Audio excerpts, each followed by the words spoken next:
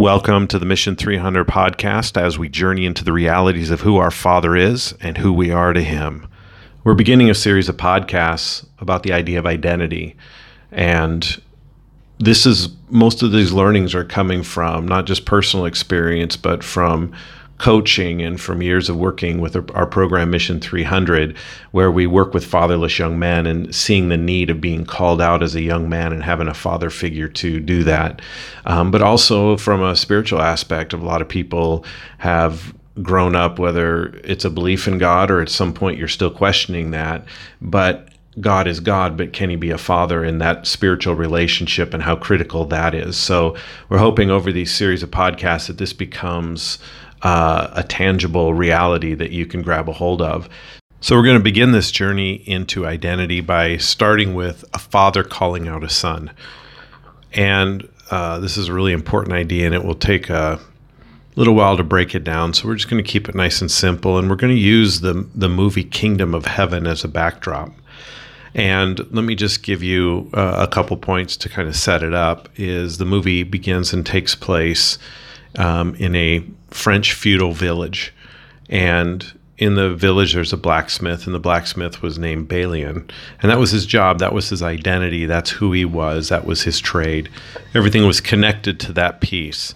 And he hit a point where his wife, during childbirth, the baby died, and the wife was so grieved she committed suicide. So now Balian goes back to the blacksmith, just kind of like we do when we don't know what to do with our old identities. We just work harder at it. So he's working even harder now, trying to deal with the grief, trying to deal with the loss, trying to figure out now who he is when everyone that he's loved is now gone. He doesn't know who his father is. And in that moment, along comes Godfrey, the Baron of Ibelin, and with some of his men-at-arms and his priest. And he comes into the blacksmith, and he goes to Balian, and he said, "Balian, I am your father, and I've come to offer you 100 men-at-arms, my estate, a living, if you come with me to Jerusalem." And Balian looks at him, and he rejects it. And I think this is important, one, because there's probably a whole lot more thought than can be displayed in the movie of what was going on in Balian. But when you feel like you've been abandoned, you feel like you're on your own, you feel like you have to make a way for yourself and to prove who you are, someone just walking in saying, "Hey, I'm going to give you something better, you have nothing else here," that becomes really hurtful. That becomes like a stab. The second thing that it does is, what are you saying? I have to give up everything I work for to be something different? How is that going to work? So a lot of mental warring going on. But I think one thing you got to remember is Balian was never the blacksmith. He was always the Baron of Ibelin. He just never knew it. And so all the father's doing is revealing who he really is, not trying to make him something different. The blacksmith was the thing that he was not. So just a point to remember as we go through this journey. So he rejects the new identity. So Godfrey says, "If you want anything, take it from me now. If not, I'm leaving." So he leaves, and because Balian didn't want anything. But before he leaves, he turns back on his horse and comes back and tells Balian how to get to Jerusalem. And I love that even though you have an invitation, you reject it. It's almost like there's a path still being laid out for you to find it. So there's still hope to get to that place if that's happened to you. So evening, his local priest came in and tried to encourage him to go. And I think it's interesting that when someone with an evil motive is encouraging you to do the same thing you should do, it almost seems something wrong in that. Well, what ends up happening is the events stir more, and Balian discovers how evil the priest is and ends up killing the priest, and then as a result of that, setting his blacksmith shop on fire, burning it down. So now he has nothing. So now he's a murderer, lost his family, lost his identity. He's nothing. And I think there's something really strategic in that viewing to see him coming to an end of himself. So he's coming to an end of himself. So he goes and finds his father and asks, "Is there forgiveness in Jerusalem?" And his father says, "Let's journey together." And I think a piece that needs to be seen is when you come to an end of yourself, that what you've tried to build isn't working, or even if you've built something successful, but in it is something missing, there has to become an end to it to step into the new. It doesn't mean if you were all of a sudden you have new life and you're a basketball player before, you can't be a basketball player now, but your identity in that thing has to die. So you can still play.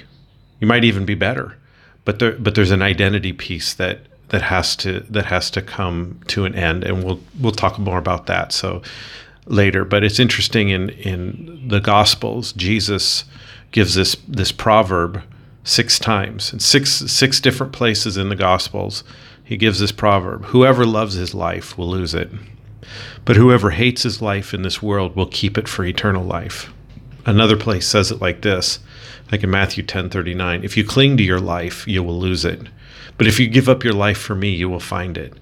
And I'll be honest, growing up hearing that, I couldn't really wrap my head around it, because I didn't know what the better life looked like. I just kept thinking of dying and going to heaven. I didn't know it from an identity point of view. And now that the discovery of that, how much bigger that is.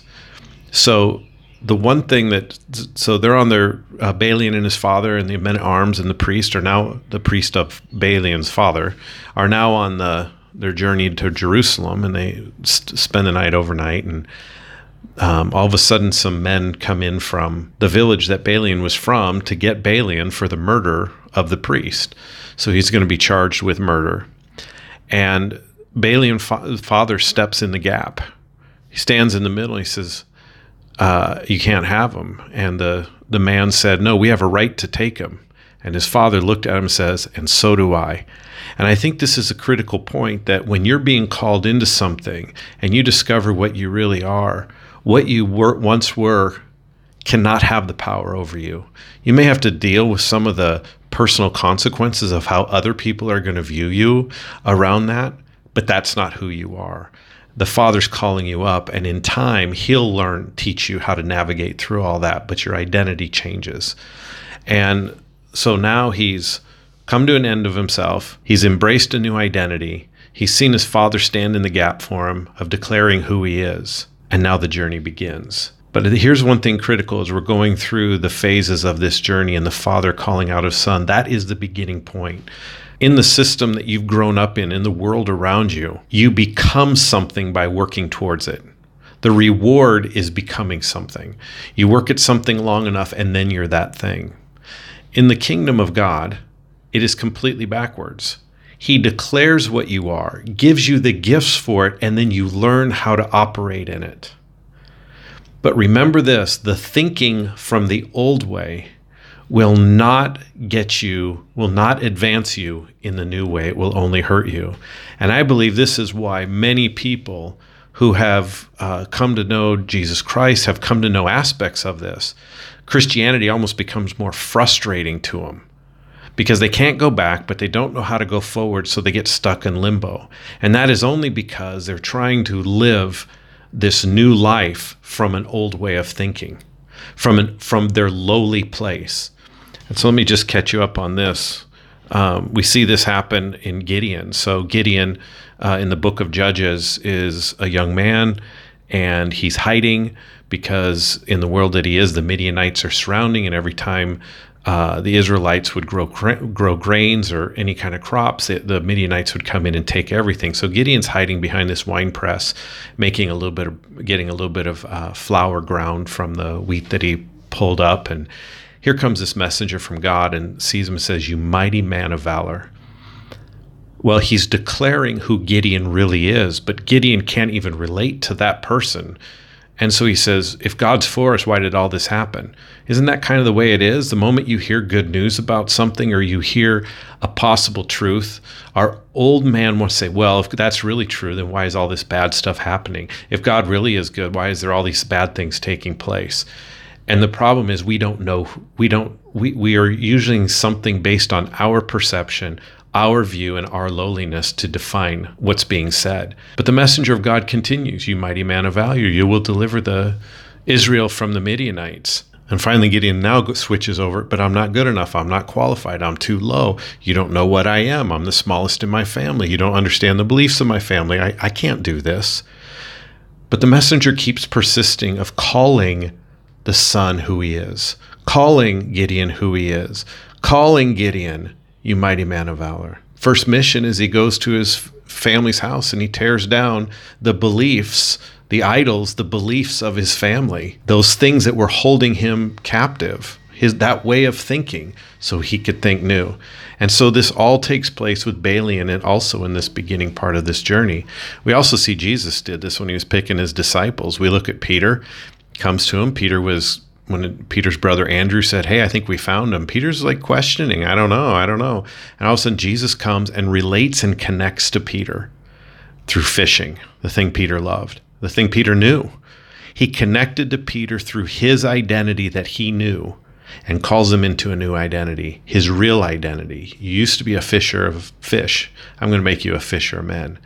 Now, even after Jesus goes to the cross and dies, Peter loses sight of himself, and we'll kind of see this in the movie of Kingdom of Heaven as we go through the journey, and he ends up going back to fishing. And while he's fishing, Jesus is resurrected, comes back, and who's the first person he goes back to? He goes and finds Peter. And he has him cast the net, and he relates to him again on the thing he knew to relate to. And I think this is what's great about a father.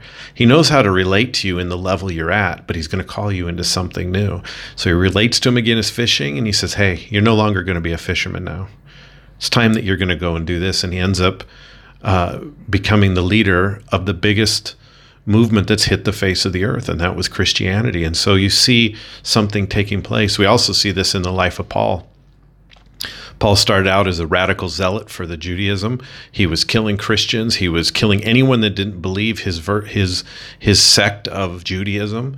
And it says that he was eager to murder. He had this hatred towards anybody. Yet on this journey, he meets Jesus. And Jesus says, why are you persecuting me? And Paul became fearful, his eyes went blind, and for 3 days he couldn't see with his natural eyes. He couldn't see who he was in the natural anymore. And after 3 days, he believes on Jesus, he's radically transformed, and he sees differently. And he's the one that says, I put these things aside. In fact, he wrote this in 2 Corinthians chapter 5 and verse 14. He says, for the love of Christ compels us, because we judge this way, that if one died for all, then all died. And he died for all, that those who should live no longer for themselves, but for him who died for them and rose again. See, this is like Balaam. See, Balaam no longer had to try to make his way in the world. He no longer had to try to make his identity in that little village in a place that they didn't want him as a broken blacksmith. He didn't have to try to make himself there. No, he had to die to that. And then when he embraced his father, he took on what his father had already provided. And so now he's serving and living from a new position. And that's what Paul's saying. He didn't have to worry about himself anymore because his self is taken care of. So now we can start living to do what he was called to do. And now all of a sudden the occupation begins to flow out of his identity. In verse 16, it says, therefore, from now on, we regard no one according to the flesh, even though we have known Christ according to the flesh. Yet now we know him this way no longer. In other words, he's resurrected. And so we're no longer looking at people from the lens of what they look like in the natural. We're looking at people through the lens of how our Father sees them, and we're calling them out into who they really are. The same way Balaam, even though he was a blacksmith, that's what he was doing for a job, he was always the future Baron of Ibelin, and he was being called into that. Therefore, if anyone is in Christ, he's a new creature. Old things have passed away, and behold, all things have become new. The same is true that on that journey, when those people came after Balaam, his father says, he's no longer a part of you. That man's dead. He is now a part of me. He takes my name now. And so that's the same way of when he says being in Christ, or that's being a new creation. Balaam became something new in that moment. Now his thinking had to learn something new, but he became something new. He became what he really was. And so that's the opening journey of this podcast series of identity on the Father's calling. And so in the next podcast, Jason's going to join me, and we're going to discuss this and answer questions and tear it all apart, what was just discussed. So we hope you join us. And always remember this: you will never know who you are until you know who your Father is, and your Father is not hiding from you.